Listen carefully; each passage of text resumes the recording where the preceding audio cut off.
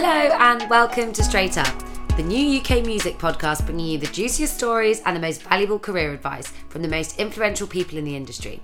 I'm journalist Kathleen Johnston. And I'm journalist Anna Halls. And every fortnight we interview a music boss at the top of their game, whether that's the most important man in UK streaming right now or a Sony CEO. Our guest today is award-winning photographer and director Olivia Rose, who shot everyone from Skepta and Jorja Smith to Drake and A$AP Rocky.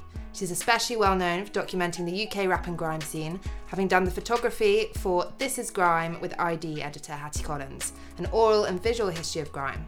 Her work has been published in British Vogue, ID and Clash, among others, and she's directed music videos for J. Cole and Ty Dolla $ign, as well as homegrown artists like Kojey Radical.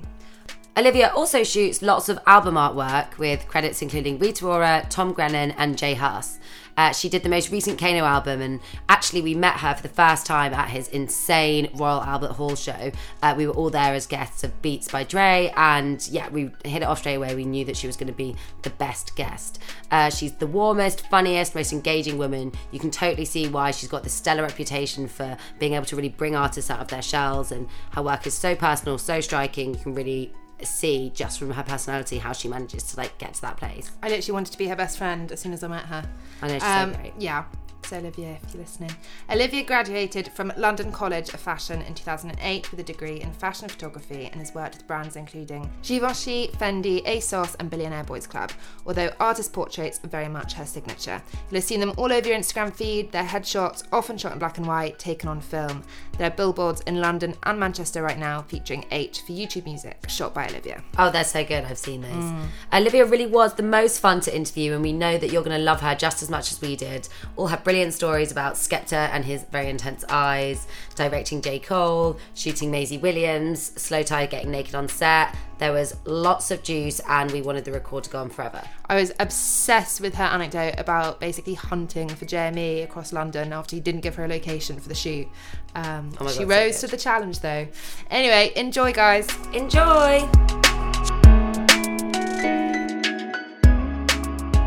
Olivia, this is Straight Up. Welcome to the podcast. Thank you so much for being here. How are you today? I'm good, You look thank really you. comfy. I am very comfy. I've got my in the corner. feet up. Yeah. Chill. Do you know what? I like to wear Birkenstocks most of the year, and I've made that mistake again today on this freezing You got your cold. feet out, and it's so cold. Exactly. End of November day. That's why I'm curled up. I'm like, let me retain some heat before I have to go back out into the cold world again. So We'd have to match them with some socks. You could do that. yeah, I could That'd do be that. good.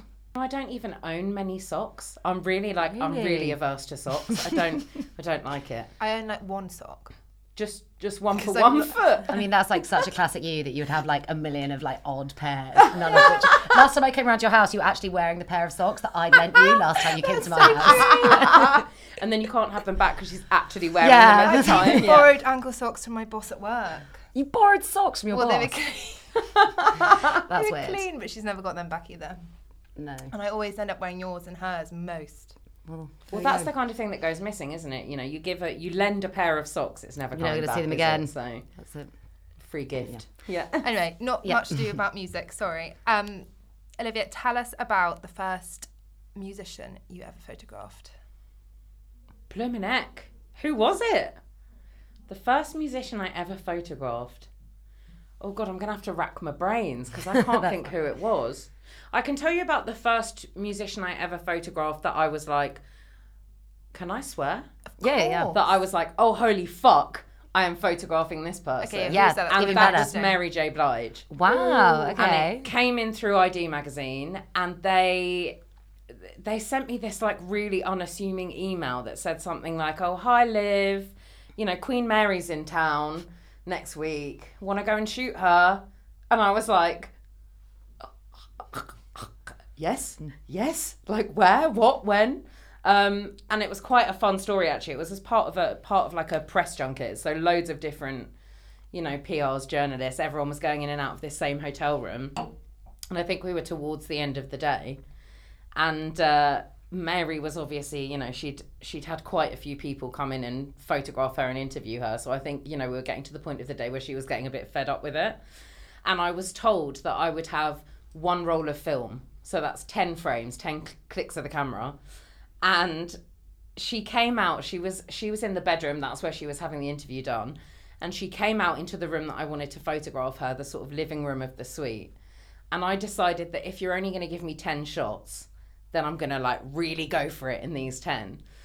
So I kicked off and I'm not even joking, Birkenstocks. Right, so I'm like, right, let me get shoeless because got to be comfortable. She's looking at me like crazy person. And then I turned around and in this suite there was like a chair. So I'm like, okay, I need some height. I'm going to drag the chair over. I'm going to get this perfect in my 10 shots. So I went to drag the chair, which was, I shit you not, made of like concrete or bowling balls or something. It was unmovable. So I'm embarrassing myself so much to the point where she actually just started laughing behind me. It sort of broke the ice. And her giant, beefy security guard, you know, built like a brick shithouse, came over and was like, do you need a hand? Yes, please. You know, I can't move the chair. So he sort of dragged it over for me. And yeah, that broke the ice for us. So we at least got 10, you know, shots of character as opposed to 10 like really stayed and posed shots at the beginning of the session. So yeah, that was my story with Mary J. Blige. Did you chat to her at all? A little bit, but she was very professional. You know, she was one of those artists that wasn't there for a chit chat. No. We had a little moment when I was literally kicking my shoes off and making a fool out of myself, where she was like, I think she said something to me like, what are you doing? And I was like, well, they've only given me 10 shots, so I'm trying to make them good, Mary, you know. And she sort of laughed at me, and you know, but it wasn't that kind of session. It was more like, you know, professional. And she kind of had this look in her eye like, you know, I'm kind of into the fact that, you know, you've clearly come in and done this differently to how everyone else has been trying to do it. Did ID just run the one picture in the end? Yeah, they just ran the one picture in the end. But that's all we needed. It was just I think it was part of a wider feature, you know, like a music feature. So we had the one picture, some text on the other page. Did Mary share it? Bob's your uncle. No, Mary didn't share it. Mary actually didn't like it. Oh, no. Shall I throw that out there? Yeah. How do you know? How do I know? Because they came back, and it was actually the time that I kind of finally knew that ID Magazine or I was a friend of ID Magazine, because they came back and said that they hadn't wanted us to release the picture, but because we hadn't signed any bits of paper, we sort of had the rights to do so anyway. So they'd pushed back and said, look, we're running it. And they really loved it, and I really loved it. So sorry, Mary J. Blige, if you're listening to this. I didn't mean to set you up, but you only gave me 10 frames, woman. So does it offend you when artists don't share your pictures? Offend, no, but I do feel a responsibility to make or to take a picture of somebody that they like. And I do feel upset when people don't like it. And I think in that particular case, you know, it's probably quite wild that I even admitted to that, because it's not something that I like to share, really. Yeah. And especially when it's such a big artist, and, you know, arguably at that point of my career, that could have got me so many likes and follows and all of that jazz. But no, I feel more upset than offended, because I don't think, or I have the not foresight, the oversight now to understand that when you're looking at a picture of yourself, it is very difficult to remove yourself from your insecurities and to see the picture for what it is. And often you're so focused on that one thing you hate about yourself that you can't see that it's a beautiful image. And so it doesn't offend me as much as upset me, because I want those people to see what I'm seeing in the picture. And it doesn't actually happen that often. And it tends to be that when it does happen, people are quite vocal about it. Do you show people as you're shooting them generally the photos if you're doing it on digital? Never shoot on digital. Oh, okay. Don't even have a digital operator on set. I am staunchly and unequivocally, and have, you know, lost jobs along the wayside because I just refuse to shoot on anything but film. Is that even if you're doing like a big commercial fashion project or something? Yeah. Interesting. And nowadays it's, you know, I think I always knew I was playing the long game by working in that way. And so, like I said, you know, I've been in the running for various different commercial projects where I've got to the final stage, and then I've sort of been sat in a meeting room with the brand or, you know, the client, and they've said, oh, you know, well, we will have digital operator on set, won't we? And I've said, no, we won't, you know. And that can be a deal breaker which is fine. That job wasn't for me. Does that mean, sorry, like the ignorance, but does that mean that there wouldn't even be like the screen where everyone else on the set can like see shots coming through? There is absolutely, so only you deliberately have, like, not that screen. That is why, because you don't want I everyone won't chiming have in. a digital operator. It's not so much about people chiming in. I'm there to work as a part of a team. No shoot happens without your team. Everyone from, you know, the stylist to the stylist's third assistant, everyone is crucial on the day. And I don't like to think of anyone in a hierarchy. You know, if the chair needs moving, you know, I will ask Mary J. Blige to move her own chair along. You know, like I just don't see the point in having a hierarchy. And now, as always, we've got a very short break to talk all about our fabulous series sponsor, Master of Malt. Master of Malt is a leading online drinks and spirits specialist through which you can buy all of our guests' favourite drinks throughout the series, as well as the delicious rum that Kathleen and I drank in this episode. So full disclosure, guys, Olivia actually doesn't drink alcohol and she'd requested a Diet Coke. So while she very much enjoyed that, Ellie and I actually had a bit of rum in ours. Yeah, because we always have to have a little bit of something, don't we? I mean, it's the theme of the podcast, that's fair, right? It wouldn't be right without it. So anyway, with the rum we recommend is the Diplomatico Reserva Exclusiva, dark and delicious Venezuelan rum that has a really smooth taste. It's actually really good. We're laughing because of Ellie's pronunciation, but It's like when I said Rosalia. I can only speak Spanish in a whisper. that's okay. Yeah, that's all It right. works. I also really like this rum with a lot of lime juice and a bit of sugar syrup. Ooh, a daiquiri. Do you remember my friend who's the bartender and made loads of those at my birthday one year? Oh yeah, I do remember he worked at Burlock Bar, right? Burlock Rum Bar in Oxford Circus. I actually have been there and I've had an almond butter colada. First time I've ever had one of those. It was that so sounds good. right up your street. Was it creamy? Yeah. It was more nutty. Yeah, it was like the whole earth peanut butter. Oh, nice. It was really good. Well, if you'd like to buy a bottle of the Diplomatico rum, head straight to our special Straight Up and Master of Malt landing page, which is www.masterofmalt.com/straight up. That's www.masterofmalt.com/straight up. It costs $38.75 and can be delivered within a day of ordering if it's before 9:01 p.m. For drinks not featured on Straight Up, just go straight to www.masterofmalt.com. Please drink responsibly, and thank you very much, as always, to Master of Malt. What's the weirdest brief you've ever had? Weird briefs. Or like one that was like literally like a word.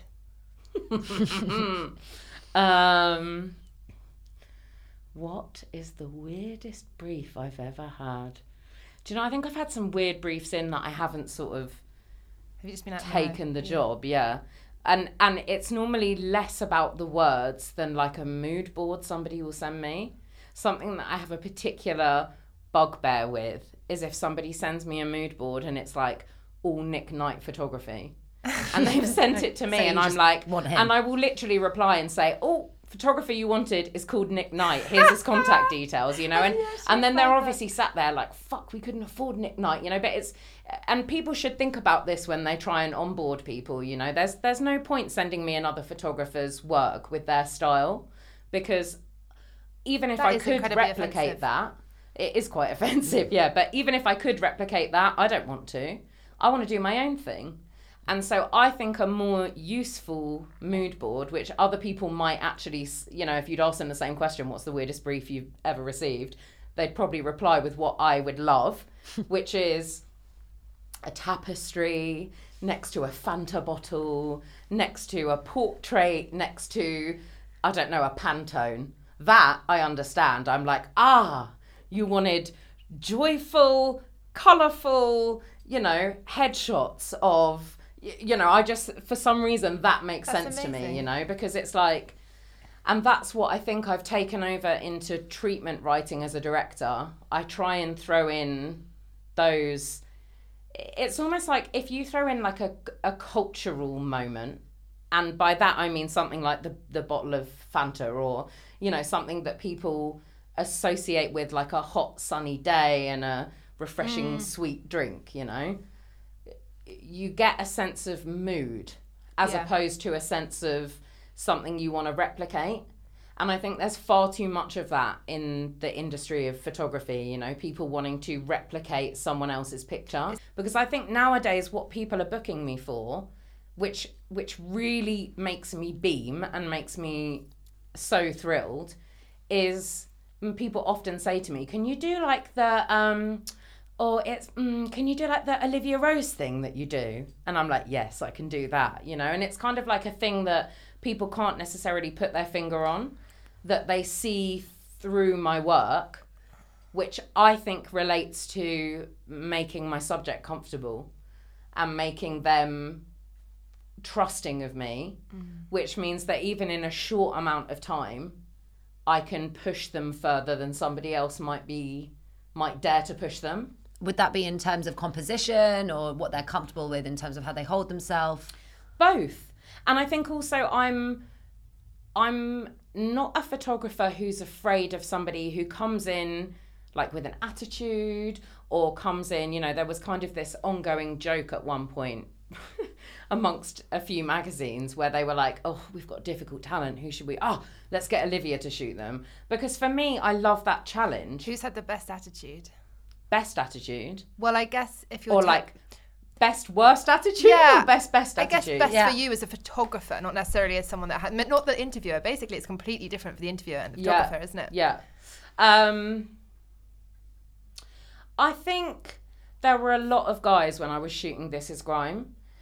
You know, those lot have such strong personalities. They've also been through kind of 15 years of being almost like in a tumble dryer of the industry, you know, where they've been thrown about. They haven't always got the dividends for their output, for the fact that they've literally started a cultural movement which is now making commercial brands multi-million pounds, you know. And have we thought about them, and have we given back what they've given to us?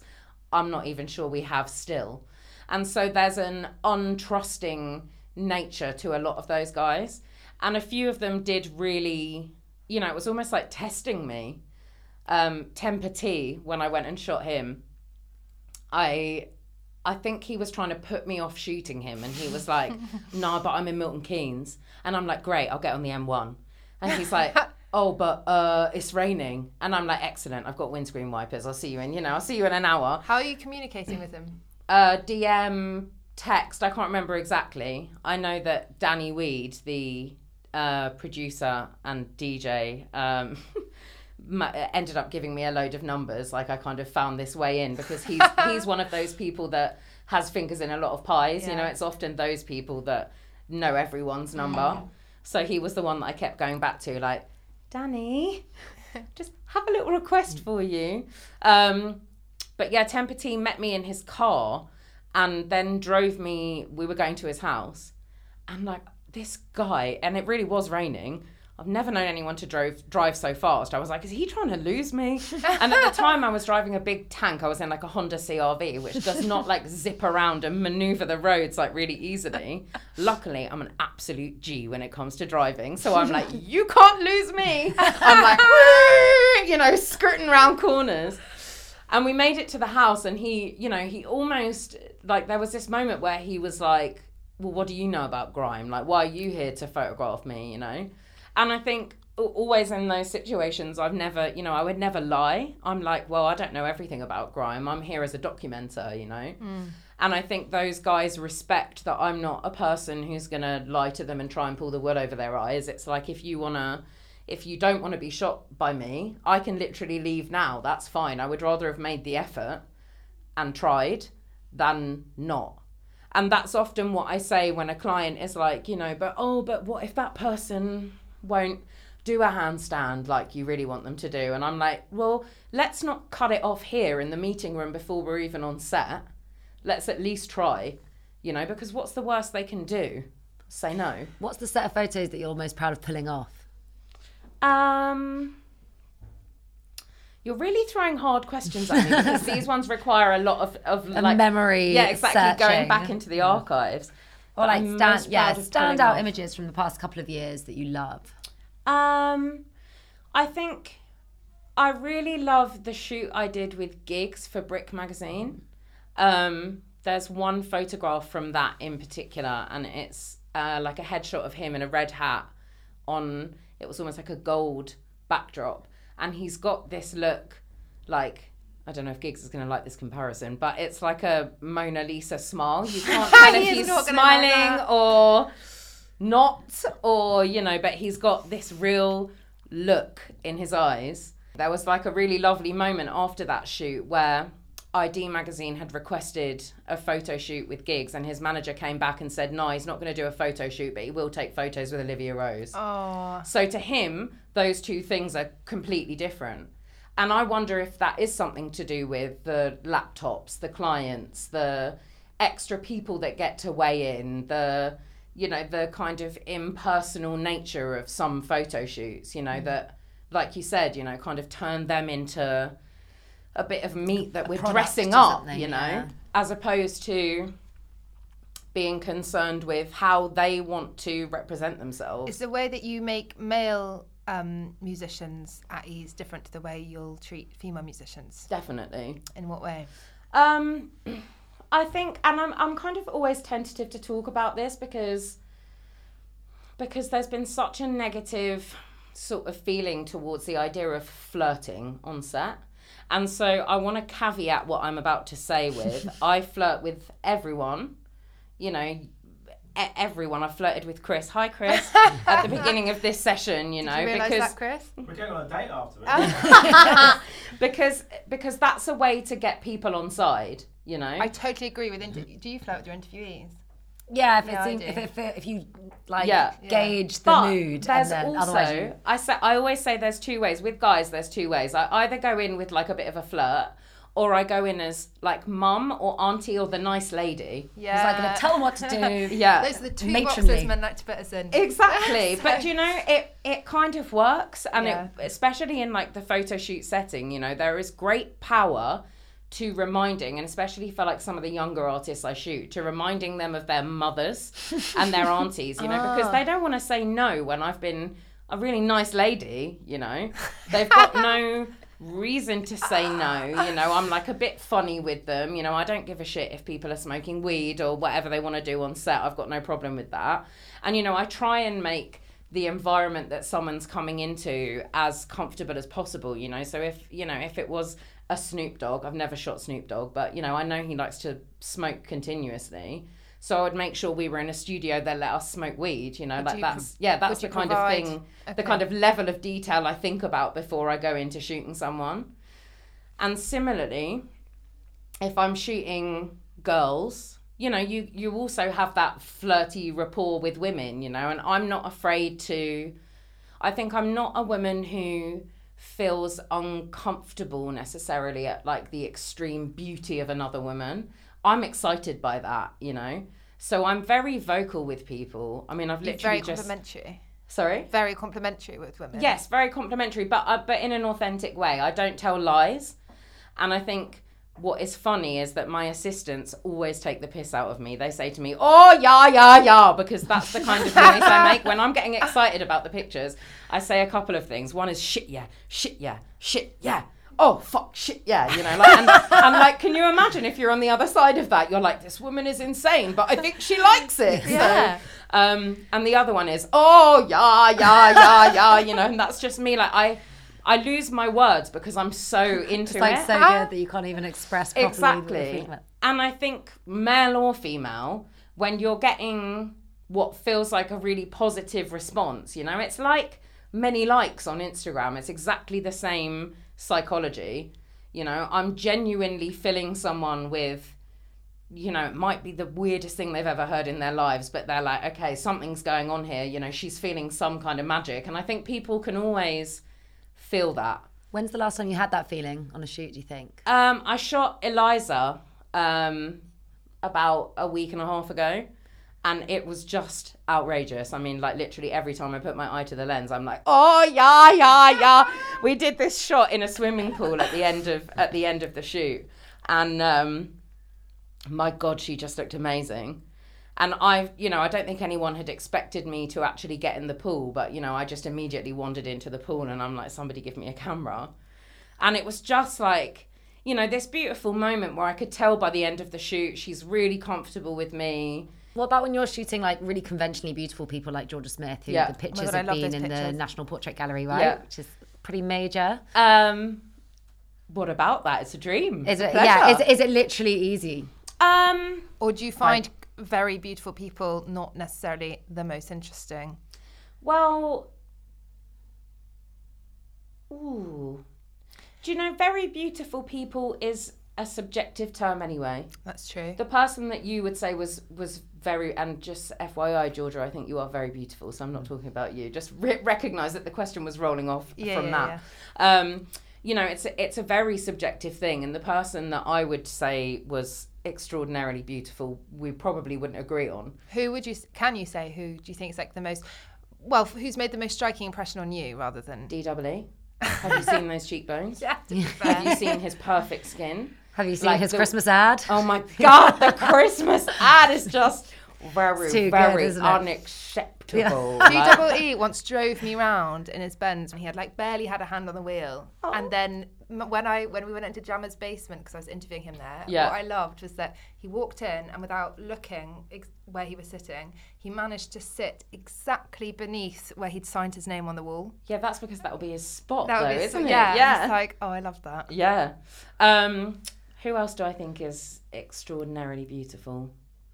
Maisie Williams. Yeah, you did a really She's gorgeous so set of photos with her, didn't you? But, you know, like, so often for me, it's a combination of, you know, that there is a science behind beauty and it's about symmetry to the face. I think most people know that by now.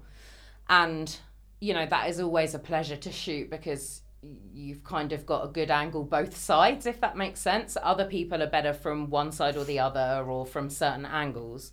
But it has to be paired with the personality to match. And that's another thing that I really think I try to successfully bring out in my images is a sense of who someone is. And with Maisie Williams, we sort of hit it off straight away on this shoot day. And She seems like a really fun she person. is. She's just, and she's smart. Because her chat with Sophie Turner gave me life. Yes, do you know, and that's exactly what she does. Yeah. She gives you life. She's that person who's she's very unexpected. And she wasn't, you know, not that I had a particular preconceived idea of her. I must be one of about 3 people in the world that hasn't actually seen Game of Thrones. Oh my God, interesting. what? I know, I never actually told her that on the day. I wonder if Did she you not? knows I that. thought I should have liked that. Because it meant that there was none of her character that you drew on. It was just No, her. exactly. And I really didn't have any preconceived notion of her at all, other than her face and what she looked Was it like. Friday, this shoot? No, it was for ASOS, actually. Okay. R.I.P. ASOS magazine. Because I think a lot of people see Maisie as her character because she basically grew up on the show. Tomboyish Yeah, and stuff. Exactly, So and was good so you haven't young when seen she it. started. And so actually I think because of that, she recognised that the questions I was asking her were quite genuine. You know, I think I don't like to research somebody too much before I go in. I need to know who they are and what they do. But other than that, I like to ask them so they can tell me, you know, because it's so easy for us, and I'm sure from the interview perspective as well, it's exactly the same. It's so easy for us to take what other people have written or things that we've read about people as fact. And people are malleable and they change and they grow, and something they said 5 years ago might not still be fact. So I like to, you know, part of how I build that relationship is asking them questions. Like, what you kind know? of questions? With Maisie, you know, I was like, well, when did you start doing this? You were like young, weren't you? And she was like, oh God, yeah, you know, I was tiny. And, you know, I was like, how the hell did you get into it? And she explained this whole process of she was a dancer and that's what she wanted to do. I think she wanted to be a hip hop dancer. Did she? Which, you know, I was like, mind blown, this little tiny thing, you know? And I'm like, really? And then she was like, yeah, that was like my whole thing. And then I actually went along to this audition and like, bish bash bosh, my whole life has changed. And, you know, it was just this kind of really authentic conversation between 2 people. Have you become friends with any of the people that you've shot off the back of a shoot? Loads. Georgia Smith and I are really good friends. I'm friends with Maisie. You know, I did her podcast. DWE is one of my great friends. What's he like as a friend? Double. Yeah. One of the most respectful human beings you will ever meet. So respectful to women, so loyal. He's a good friend. He gives good advice. He will listen. You know, he was one of the people who came to my house that I've lived in for 2 years, and it's kind of the great Julie Adenuga quote is that everyone in grime moved out of Plaistow and I moved in. So I moved in, you know, kind of local to DWE. So he came over to see the house. And do you know what he said when he walked through the door? He said, "Livs, I'm so proud of you." And that meant so much to me that somebody would recognise that, you know, I finally, you know, got a place to myself that is big enough to have a giant workbench where I can do my arty things that I do on the side, you know. He's a really lovely person.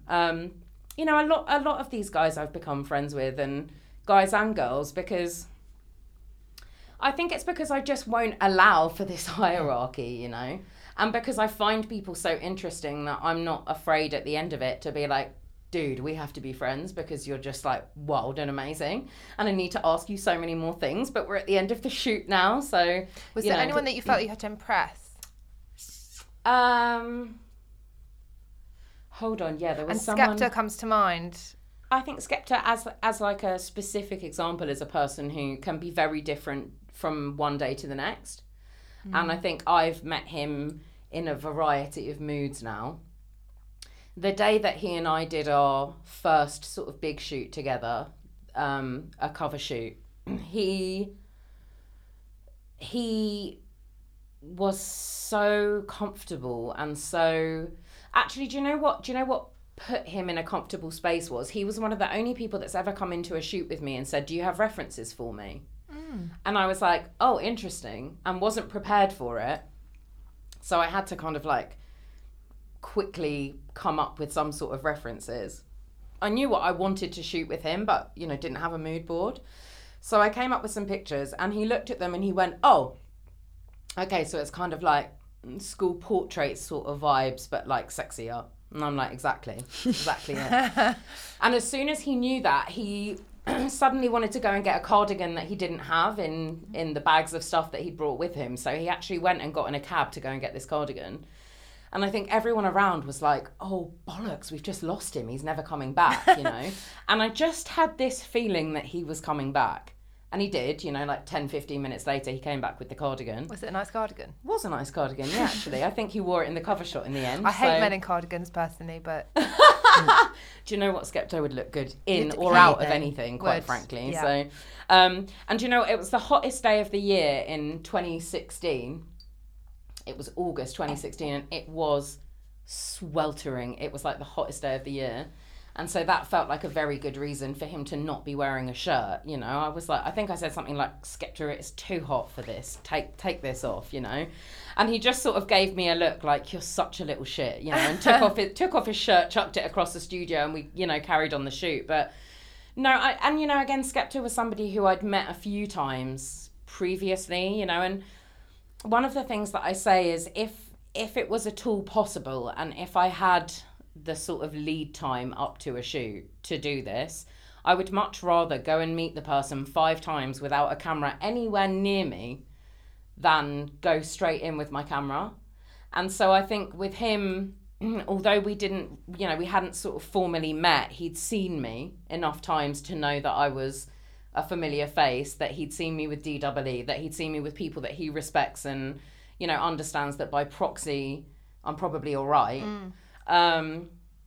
But he was one of my, do you know, I think you asked me earlier who was like unexpectedly brilliant, and Skepta was one of those people, you know. He was someone who I thought would be one way and actually turned up and was just just amazing, you know, like willing to try things out and, you know, giving me eyes like I'd never seen anyone give me eyes down my lens, you know. I was like, "Oh, yeah. I said it a few times that day, I tell you." So I can't believe I'm making myself sound like such an idiot, but it's the truth. So. And you shot Kano quite a few times, right? Yes, Kane. Where we met in real life at Kano's show for the first time. Kano show, which was amazing. Oh my God. It was so good, wasn't it? I was so glad we were there. Like, everyone that wasn't there the next day was dying. And then you had that like bit of smug, like, I saw it. I saw history happening. But what's he like? How's the relationship between you guys? How many times have you shot him? I've shot him a few times. Probably 4, 5, 6 times now. And Kano, you know, I think what's nice is that I now have a really lovely relationship with the whole team. Kano is very tight with his management. They run a tight ship. They have a real trust and loyalty within their team. And especially when it came to this album, I really felt the respect of being invited into that tight circle to listen to the music before it was released, which I know is a big deal for Kane, to be trusted with that.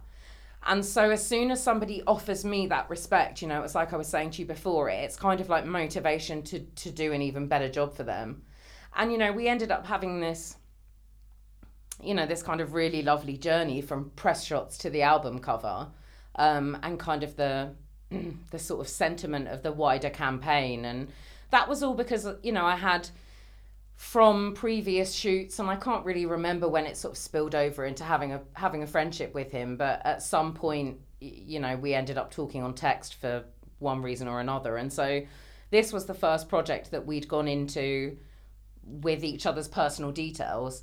And what was funny was that I sort of learned how I actually said to him, there was a moment when I sent him the press shots and he gave me a call and he was like, oh, can we just tweak this here and do this there? And I was literally live editing pictures, right, on the phone to Kane, and I'm like, Kane, I would never do this for anyone else. I don't know how you've got me doing this, you know, like just making these little additional tweaks.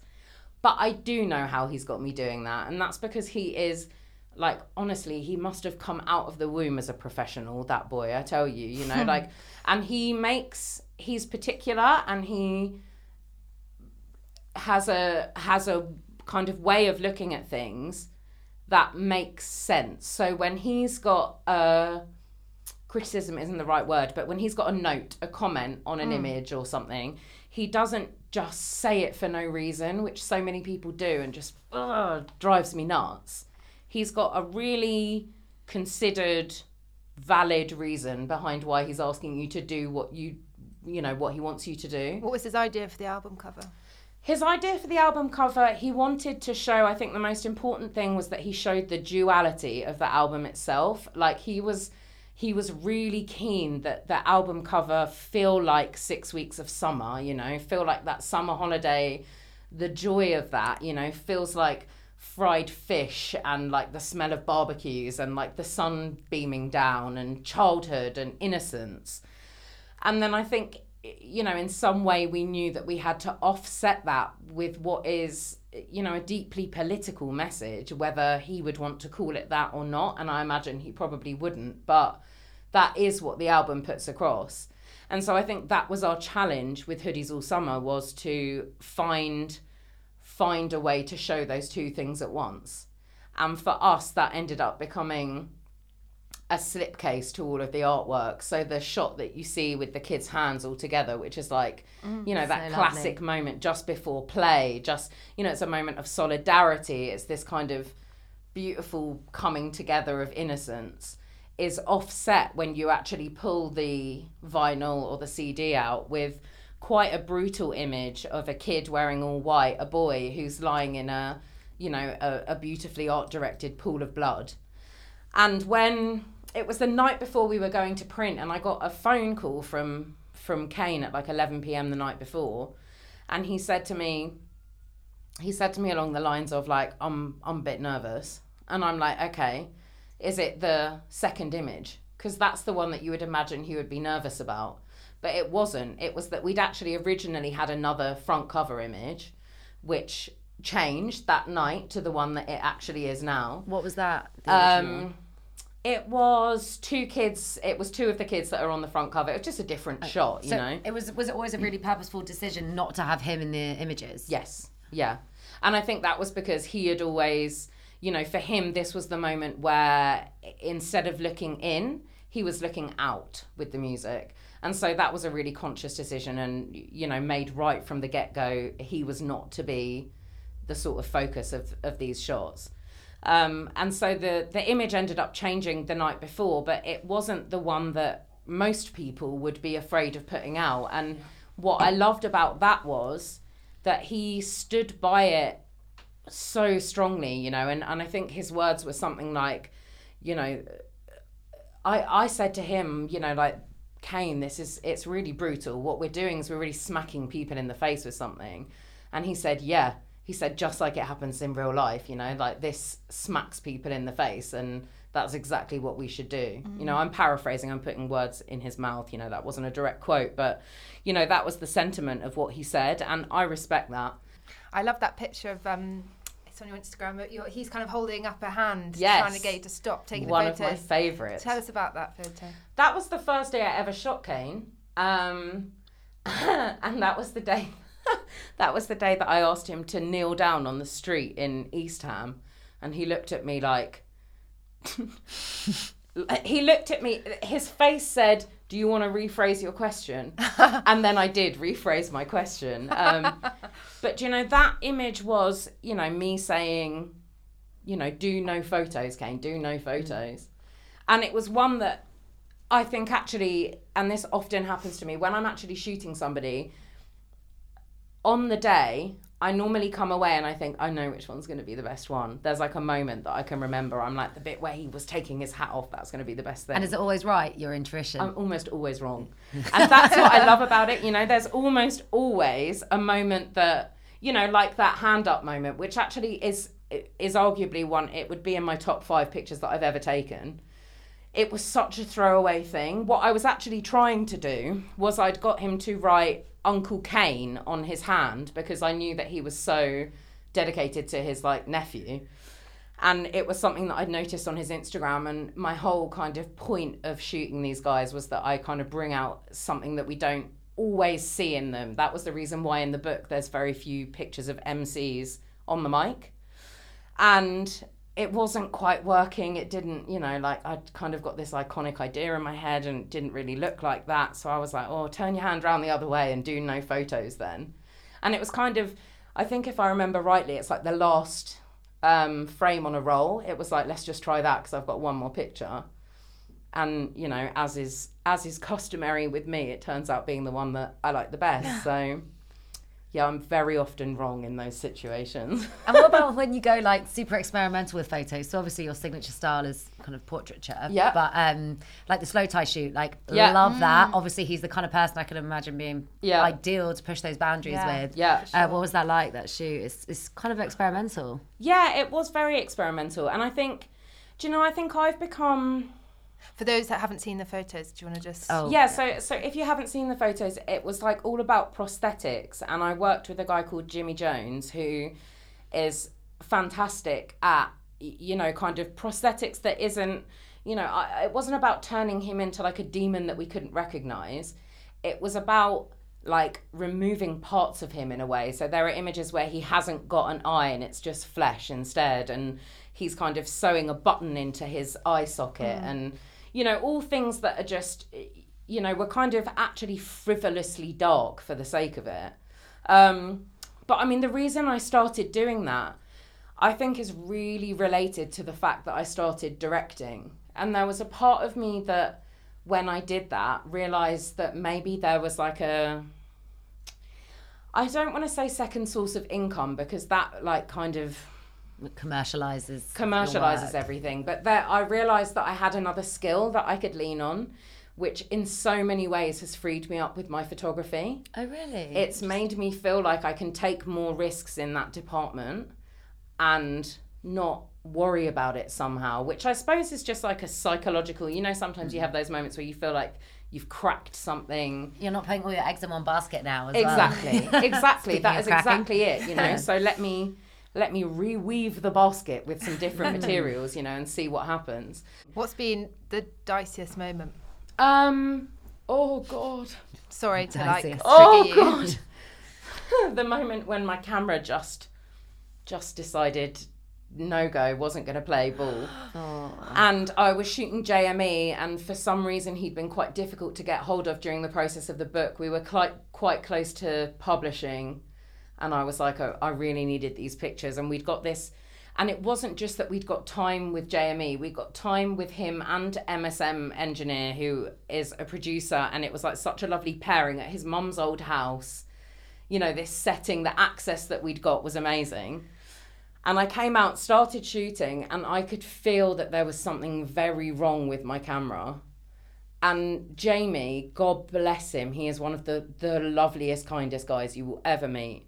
he looked at me. He could tell I'm sweating. You know, I'm like, my hands are probably shaking at this point. I'm like, oh, just 1 second, technical errors. Ha ha ha. You know, turning What's around your like, sound for when it's all going wrong? If yeah is when it's ha ha ha ha. And like, they were just literally, it's like, oh, don't mind me, just technical, ha ha, you know. So you've got a German vibe going on. Exactly, yeah. Okay.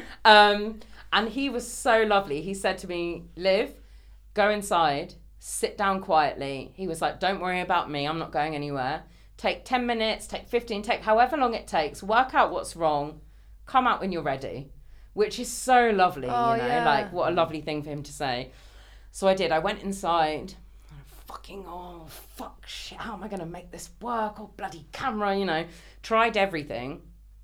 And then worked out this really bizarre method that I decided was going to make my camera work, which is putting it onto there's a setting that you can put my camera on that works with no battery, which means that it's shooting a really bizarre shutter speed. So I was like, okay, I can account for that. And then I had to turn the camera off in between. I mean, it was just like, I don't know what I thought I was doing, but I thought I'd save the day. So I went out and shot these 9 rolls with them and then took them to the lab, and no, none of them had worked. Oh no, you didn't get a single one that you could use? Didn't get a single one. Just for any clients listening, that is the only time that's ever happened. And it will never happen again because I now understand what was wrong with the camera. But all was not lost, because in that situation, you have 2 options. You either, you know, pretend that you just didn't want to put Jamie in the book, or you know, you can hide that and just pretend that it didn't happen. Or you can do a me and message Jamie straight away and say, yep, you know, that day when you told me to go in, fucked, completely fucked, all 9 rolls, nothing, blank, dead, you know, like, what can I do? Please help me out here. Never happened to me before, really embarrassed, but, you know, shit happens, what can we do? Because, you know, God knows, I'm sure he's gone in and recorded something and someone hadn't pushed the button. Yeah, I mean, you know, you're we've all only been human through first. this. Of course. We're all human. We've done that with our interviews. I've had to redo Oh, one. God, yeah, where you've got, you know, Yeah. no Haven't dictaphone recorded on it. or whatever, Yeah. exactly. So he said to me, okay, look, I'm going to be around in London today. If you can find me, you can shoot me. And I'm like, Oh my "Ooh, a God." Oh my challenge." God. So I'm like, where are you? I can't remember. I went all around London. Oh, I'm in Croydon. Drive to Croydon. Where are you, Jamie? Oh, shit, so sorry, I forgot. I've now gone to Hackney. I'm at Cook Daily. Cool. Drive. Got to Cook. Hi, Jamie, where are you? Oh, actually just gone to this shoot now. And I ended up finding him. So somehow I went through Elephant and Castle and picked up an assistant. I'm calling assistants, right, the whole way, because I'm like, I need someone to hold a light, because it was this time of year, so the light is going down. And I'm like, any minute now, I'm not going to be able to shoot him anyway.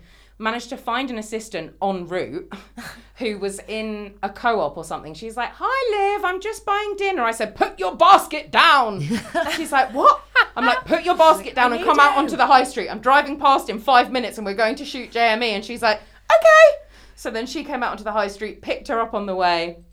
We went to somewhere near the Rotherhithe Tunnel, and that's what it's called in the book. JME shot somewhere near the Rotherhithe Tunnel. He came out of his video shoot and he was like, you got me. You know, So he you've really got... was testing you. Yeah, well, no, I don't think he was testing me. You know, Like, if you show up, you show up. If you don't, exactly, you don't. you know. And I think he was like, well, you know, you've done earned it and it. you've shown up. Yeah. So he gave me sort of 10 minutes and he was like, what do you want me to do? He was like, and because I hadn't got any of my regular equipment with me, you know, I normally would have a ladder so I can get a bit taller for the boys because I'm not tall enough to shoot them. And I didn't have that. So I was like, Jamie, I'm really sorry, but I need you to squat down. He's like, okay, squat down, you know. And he was really doing everything I wanted him to do because I'd made that effort to go and find him, you know. We need to ask about Jamie and Corbin. Oh my God, what a day. Do you know, that was another one that was just kind of... I mean, Are you a Corbin fan? Not anymore, unfortunately. Okay, at this time, were you still all right? Yeah, this time I was very much a Corbin fan. Whose idea was it to pair them? I think it was Hattie's idea, Hattie Collins, Yeah. who was the author of the book This Is Grime and is just a fantastic Queen of journalist journalism. and queen of music. I think it was Hattie's idea. Although someone's probably, you know, out there somewhere like, no, it was my idea. Yeah. But I believe it was Hattie's idea. And, you know, she's a person who is in a unique position to do that kind of thing because she has so solidly got the trust of so many people. Do you know, the thing that I really remember from that day was we went to meet him in a pub in, like, Holloway. And while I was in there, someone turned around to me and was like, did you know that there's like 6 armed guards in here? And I'm looking around like, no, there aren't. Because, you know, you imagine what an armed guard looks like. They're like, no, there really are. And I'm like, but there's only like 6 other people in the place. And they're like, yep, that's them. I'm like, what? You know, I'm like, which one is it? That guy over there drinking beer? Or it's that, all of them. you know, and that's obviously the point, is that they don't look like armed guards. But like, I was so mind blown at that. But you know, like, I must say, Jeremy Corbyn is a very relaxed kind of a guy. I mean, they do a million press junkets, don't they? And he's been through the ringer. He knows what he's doing. the ringer. And actually, Although he couldn't name a single Stormzy song when presenting. I know, but I Stormzy's do feel quite awards sorry. at Like, GQ. he probably just got put on the spot, you know. yeah, do you know, that's difficult, because even I probably couldn't name you a Stormzy song if you asked me straight away, you know. Name It's like, one. I mean, that's Shut worse. down. Worse than like a No, fucking that's Rory not. Stewart. You mean Like, shut up. Shit, I do Shut mean down shut up. Skepta. Yeah, Skepta. See, this is what happens.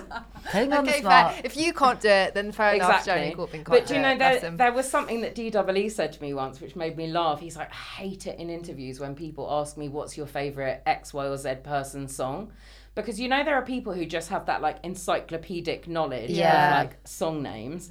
And then there are other people who, like, you know, if you put it on, I could sing you every lyric, but I can't tell you who it's by or what it's called. I'm so bad with that kind of stuff. Or it's like when someone says to you, you know, like, if you, this hasn't happened for a while, unfortunately, but if you get ID'd and someone's like, what's your year of your birth? star sign. I'm like, or, you know, even sometimes when people are like, what's your name? I'm like, oh, it's, Olivia, I think, you know. I've got my age wrong by 2 years. Really? I said I was 24 when I was 26. That's just like wishful thinking. Yeah, exactly. Yeah. That's what I was going to say. That does happen sometimes, yeah. To go back to the directing thing, Yeah. obviously you have done various bits and bobs before, like you're saying, but for me, looking through your work, a huge moment was the Ty Dolla $ign and Yes. J. Cole video. Yes. Can you please tell us everything about that and how it came about? Yes. So that was one. Do you know what I liked the most about that was when I was pitching on it, I was like, I kind of, sometimes I go into things like over defensively, because I was like, if I'm pitching on this, I will not shoot it unless we have permission to represent all kinds of love.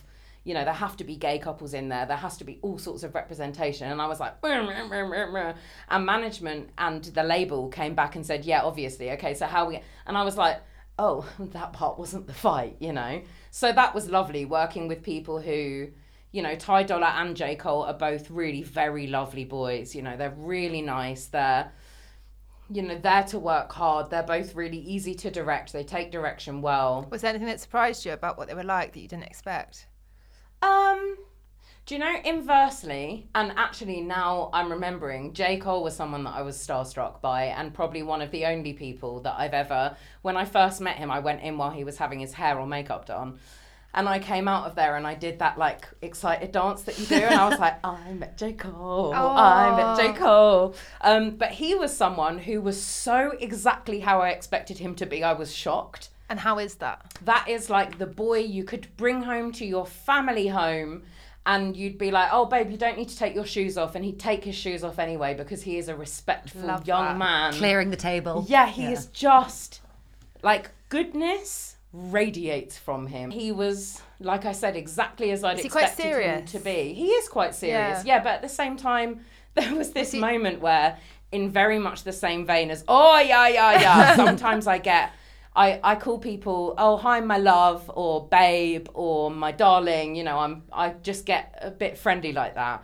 And with him, there was a moment when I said, okay, my dove, let's get back on set. And I'd mixed darling with love, and he looked at me, and I was like, did I just call you my dove? And he was like, mm-hmm. You probably think it was some Yeah, British sweet cute little thing. dove. Yeah. And I was like, do you know what? I'm just going to go with it. So for the rest of the shoot, I was like, okay, my dove. And, you know, we had this little moment where we were having a bit of a giggle about that. But What do you do when there is an outright diva? go with it. Okay. What, you just embrace Go it with and it, get them yeah. to like be that person more and then Yeah. shoot them in that context. And I'll go diva with them. Because that's the easiest way to get them to realise that they're being a dick, you What's know? the most fun diva-ish shoot you've had? I mean, we had oh God, what can I say on the record? Everything. Everything.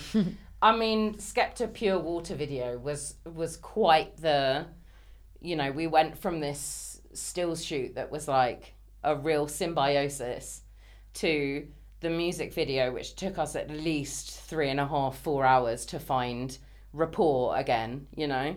He was being difficult. As if you didn't know each other, or just... Yeah, it was bizarre, you know, and after that stills shoot, you know, like, we know each other, you know, we're not friends, and I'd be lying if I said that me and Skepta are friends, you know, but we're acquaintances. We know people who know each other. If I saw him out now, you know, he's never not come over and said hello, you know, we know who each other are. And there was just something about this day. And you know what? You kind of can't put it all on them. I don't know what was going on in Skepta's life at that time, you know? So for whatever reason on that day, he is just being difficult. And, you know, that was one of the only situations where I did sort of lose my temper a little bit. You and shout? No, I didn't shout, but there was a point where I was just like, look, there's no point me putting forward my opinion on this if you're just going to override it all, you know? Like, why don't you just tell me what you want me to do, and that will make our day easier. Fair. And that was a moment at which the conversation switched from difficult to him asking me what I thought was going to be best. And I think often it's putting yourself in the same place. You know, if you're going to be a diva, I'll be a diva. It's like, you know, when kids get on the floor of the supermarket and they go, wah, wah, wah, wah, wah, and they smack. If you literally lay down next to them and do it too, I can guarantee they stop, they look at you like, are you mental? They're like so embarrassed. And they get up and they're like, mental person, you know? So sometimes you've just got to do that with somebody.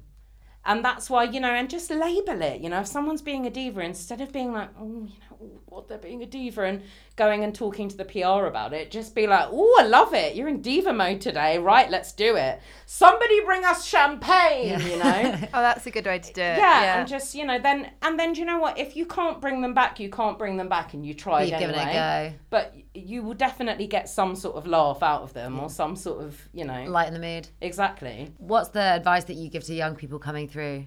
Know the power of saying no.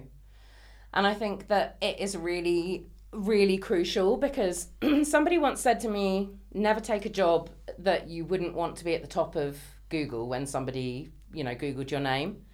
You can't take back work that you've done nowadays. Everything is so, like, visible and shareable. And I think, although it's difficult because people need to earn money and make a living, if it's something artistic that you want to go into, learn your style, learn what jobs are going to suit your style, learn when you get a brief that you can push to make it yours, and learn when somebody sent you a brief that is not for you, because that will happen at least 50%, if not 60, 70% of the time. And the more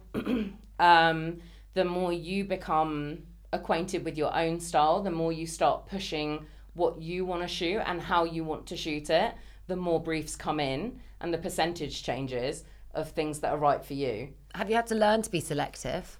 Or is it something that you've always been able to harness? I think I've been quite good at that. I mean, I think it was partly, you know, selections were sort of made for me because of my absolutely no digital on set. So a lot of selections have been made for me, but I have always been selective, and I knew that I didn't want to shoot for certain magazines, and I knew that I didn't want to... Which magazines won't you shoot for? I'm not going to say that on record.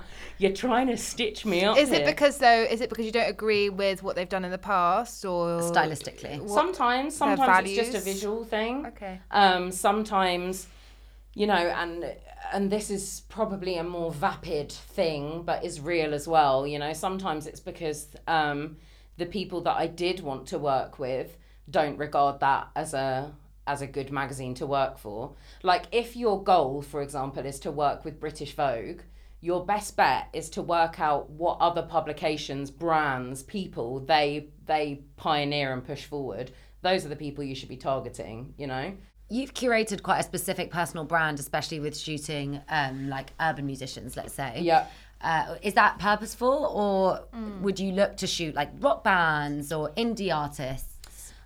Yeah, I'm kind of open to shooting anyone. I mean, I think the reason that I went into shooting a lot of black musicians and kind of, you know, I suppose music that comes from black culture is because it came off the back of my personal work, which is always, when I talk about this now, it's a bit of a double-edged sword, because the reality is that I went into that work much more ignorant than the person I am now 10, 12 years later, to kind of starting my journey through what at the time just felt like an innocent look into somebody else's world, which I now realise was potentially because I didn't know who I was within that, a white middle-class person with privilege, was in some ways fetishistic, was in other ways, you know, one of my first major personal projects, which, you know, I was really proud of at the time. I just upped and decided one day that I was going to go to Kingston in Jamaica and photograph gang members. Well, how privileged is it that I can just decide one day to go to Jamaica and do a personal project, you know, without anyone else paying me? Never in a million years at the time had I thought about that. And now here on the other side of it, I've created a name for myself in a world that, you know, that I actually, you know, I don't feel that I, how's the best way to put this? I know who I am. The worlds that I've kind of engrossed myself in, like been a part of documenting, and then inherently, like we said, you know, made friends, you know, the world that I move in now is a really diverse world. You know, there's a heavy leaning towards black culture, black music. A lot of my friends, a lot of the people around me, a lot of my influences, the people I have loved, the people who have loved me back, have been part of and amongst that world. But that is not my world. And so there will always be a part of me that sits on the side of that, wondering whether it is problematic for me to be documenting people in the way that I do. I am aware that I don't need to preach about representation and diversity, not just in front of the lens, but more importantly behind the lens, where people are earning money, to that particular girl. What I realised in the It's Nice That talk was that I would have a predominantly white middle-class audience to talk to. And that is where I can come into play. I don't need to preach to the converted. Fuck me, it'd be embarrassing for me to try to. Because I have so much more unlearning to do and things to, you know, break that are socialised within us, all of us, you know, before I could ever try and speak to people who knew better than I did. But when I'm presented with a room full of people who might hear something I say and think twice the next time they go into, you know, the ad agency that they work for, and, you know, I've been asked ridiculous briefs, you know, like, can you shoot the black female experience? Oh my God. And I will reply to that with a list of black female photographers. Like, no, that is ridiculous, you know, but people don't do that to be willingly nasty or negative. It is ignorance, and you can't attack people for ignorance. We just all have to work together to break it down. And who is the artist that you haven't shot yet and that you would love to? And is that maybe part of a wooing campaign that you have for someone in particular? D'Angelo. I love him. I love him. I love him. He's my favourite musician. Do you court musicians that you can't? Yeah, do you them ever to agree? pitch to people direct? Yeah, sometimes. I mean, normally I let it be kind of an organic process, but that's another thing that I say to young photographers, you know, don't think that anyone is out of the realms of possibility. The most amazing people reply to you on the internet, you know. I don't know if you guys watch Rhythm and Flow, the Netflix series. yeah. Oh my God, I love I Cardi need B. to watch that. But from the first episode, I was in love with D-Smoke. I'm like, oh my God, he's an amazing lyricist. There was something so cool about him. At the time, he had 10,000 followers on Instagram. So I messaged him straight away when I watched the first episode. I've just been watching it. Hi from England. You know, he's like, oh, I might be coming to London. He's replying to me. He's only gone and, spoiler, he's only gone and won the fucking show, you know. And now I've got an in where we've got, you know, he's given me his management's email. My reps have been speaking And you'll to get him. the photos. You know, so yeah, sometimes I do that. Also, I like to think that I've always had quite a good gauge on, you know, like Georgia Smith, for example, you know, I shot her way back when, before the kind of boom of Georgia Smith, and my whole reason for wanting to shoot her was because I just believed in her as an artist. And so I like to think that, you know, I'm a step somewhere on this journey that people go through. But yeah, D'Angelo is someone who, you know, I would never... Have you asked him? No, and I wouldn't. Like, that's just got to come to me, and it will in its own time. Is there anyone that just said no? And who you're working on? Do you know, it's funny because I think, like, those things, it's like I wipe them from my memory. I'm sure people have said no, you know, like, maybe not artists, but, you know, like, when you ask people on the street, can I photograph you? Or I often go to Notting Hill Carnival and just try and drag people out of the crowd. And people will say no. They'll say no. They'll say, fuck you. They'll say, why the fuck? You know, like, and sometimes people can be quite rude to you, but, like, whatever, you know, you just giving it a go. Keep it moving. Like, what was Tom Grennan like? Tom Grennan? Yeah. Oh, my babe. What a lovely babe. Oh my God, you look so happy at the thought. Yes, no, do you know, he was an absolute babe. We got on really well. We'd had a pre-meeting before the shoot. And I think, you know, he's my kind of guy. He's like really down to earth, really humble. Yeah, no, we had a bit of a photographer muse loving, yeah. Did you interview him, Kath? Yeah, I did like a Facebook Live with him as well, where we had loads of sound issues, so it could have been like really fucking awkward. He's very stylish. And it was great, very stylish, obviously amazing voice. It was like a setup where we did 10-minute interview, he did a song, 10-minute interview, he did a song. Yeah, he's a dream. He's got like a swag about him, you know? Yeah, like there's something definitely about how he speaks, how he... You know, he was like how he was smoking his ciggies on the shoot, and you know, it's like a more contemporary, like cooler, more up to date, millennial, like Gallagher vibe. That's exactly what I was going to say. Nice Yeah, he's got that rough and ready, like you know. Yeah, it was shit. And what? Yeah. And I love a lad. I love like you know the cheeky boys. Like I know that you know they probably don't want to be called that, but they're often like my favourite people. Was Slow-Toe you know? cheeky? Oh, of course he was. He got naked. Oh, yeah. And it was just like the most beautiful thing, you know. I've never seen someone so entirely comfortable with themselves. I thought you were going to say something else there. No. Oh, my God, Christ. But no, you know, like he got naked. But, you know, in those situations, you're not looking, are you? You know, it's like when you're in the changing room with your mate, you know. She might be naked next to you, but you're not really looking, you know. You see, but you don't take it in. Looking. Or maybe you guys do. Maybe but you I are. see, but I don't take it in. But he just made me laugh, you know, he got completely naked and then he's shaking it all around and he's going, it's only a willy. And it just really made me laugh, you know, he said to me, look, you know, when I was younger, my mum would say to me, she'd be like, come on, boy, run down the street, you know, it didn't matter if I had clothes on or what. And honestly, isn't that the way that we should all be living our lives? Like, he's right, it's only a fucking willy, like, whatever. And it's funny because he's got such a beautiful, like, purity to him, Yeah. even though there's this kind of crazy, scary Edge. vibe going on. And I think that's where he gets the confidence to be that person, you know, because it's like you can't be one without the other. Was he cheeky in your interview? Yeah, but also just the nicest person ever. Like a puppy. Yeah, like and that's the vibe dozy, you get. sweet, kind, thoughtful. Yeah.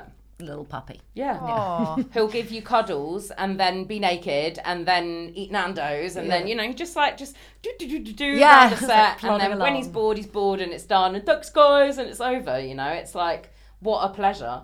Those are the people who it's like such a pleasure to spend the day with. Those are the people who I want to be friends with after the shoot, you know, because that's an energy that is so invaluable to have around you in life.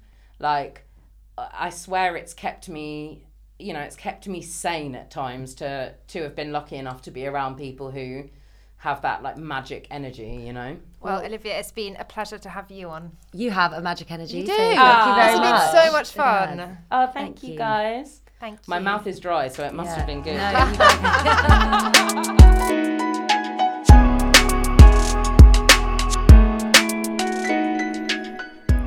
If you enjoyed this episode of Straight Up, we would love it if you could rate, review or subscribe wherever you get your podcasts. We are a new podcast, so any feedback would be hugely appreciated and would really help us in the charts.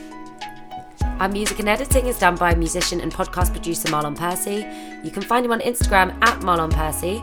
Straight Up is recorded at London's club and co-working space The Ministry by Chris Bailey from The Boy in the Corner, who you can find on Twitter at CornerHQ. If you've got any comments, questions or suggestions for our next episode, we'd love to hear from you.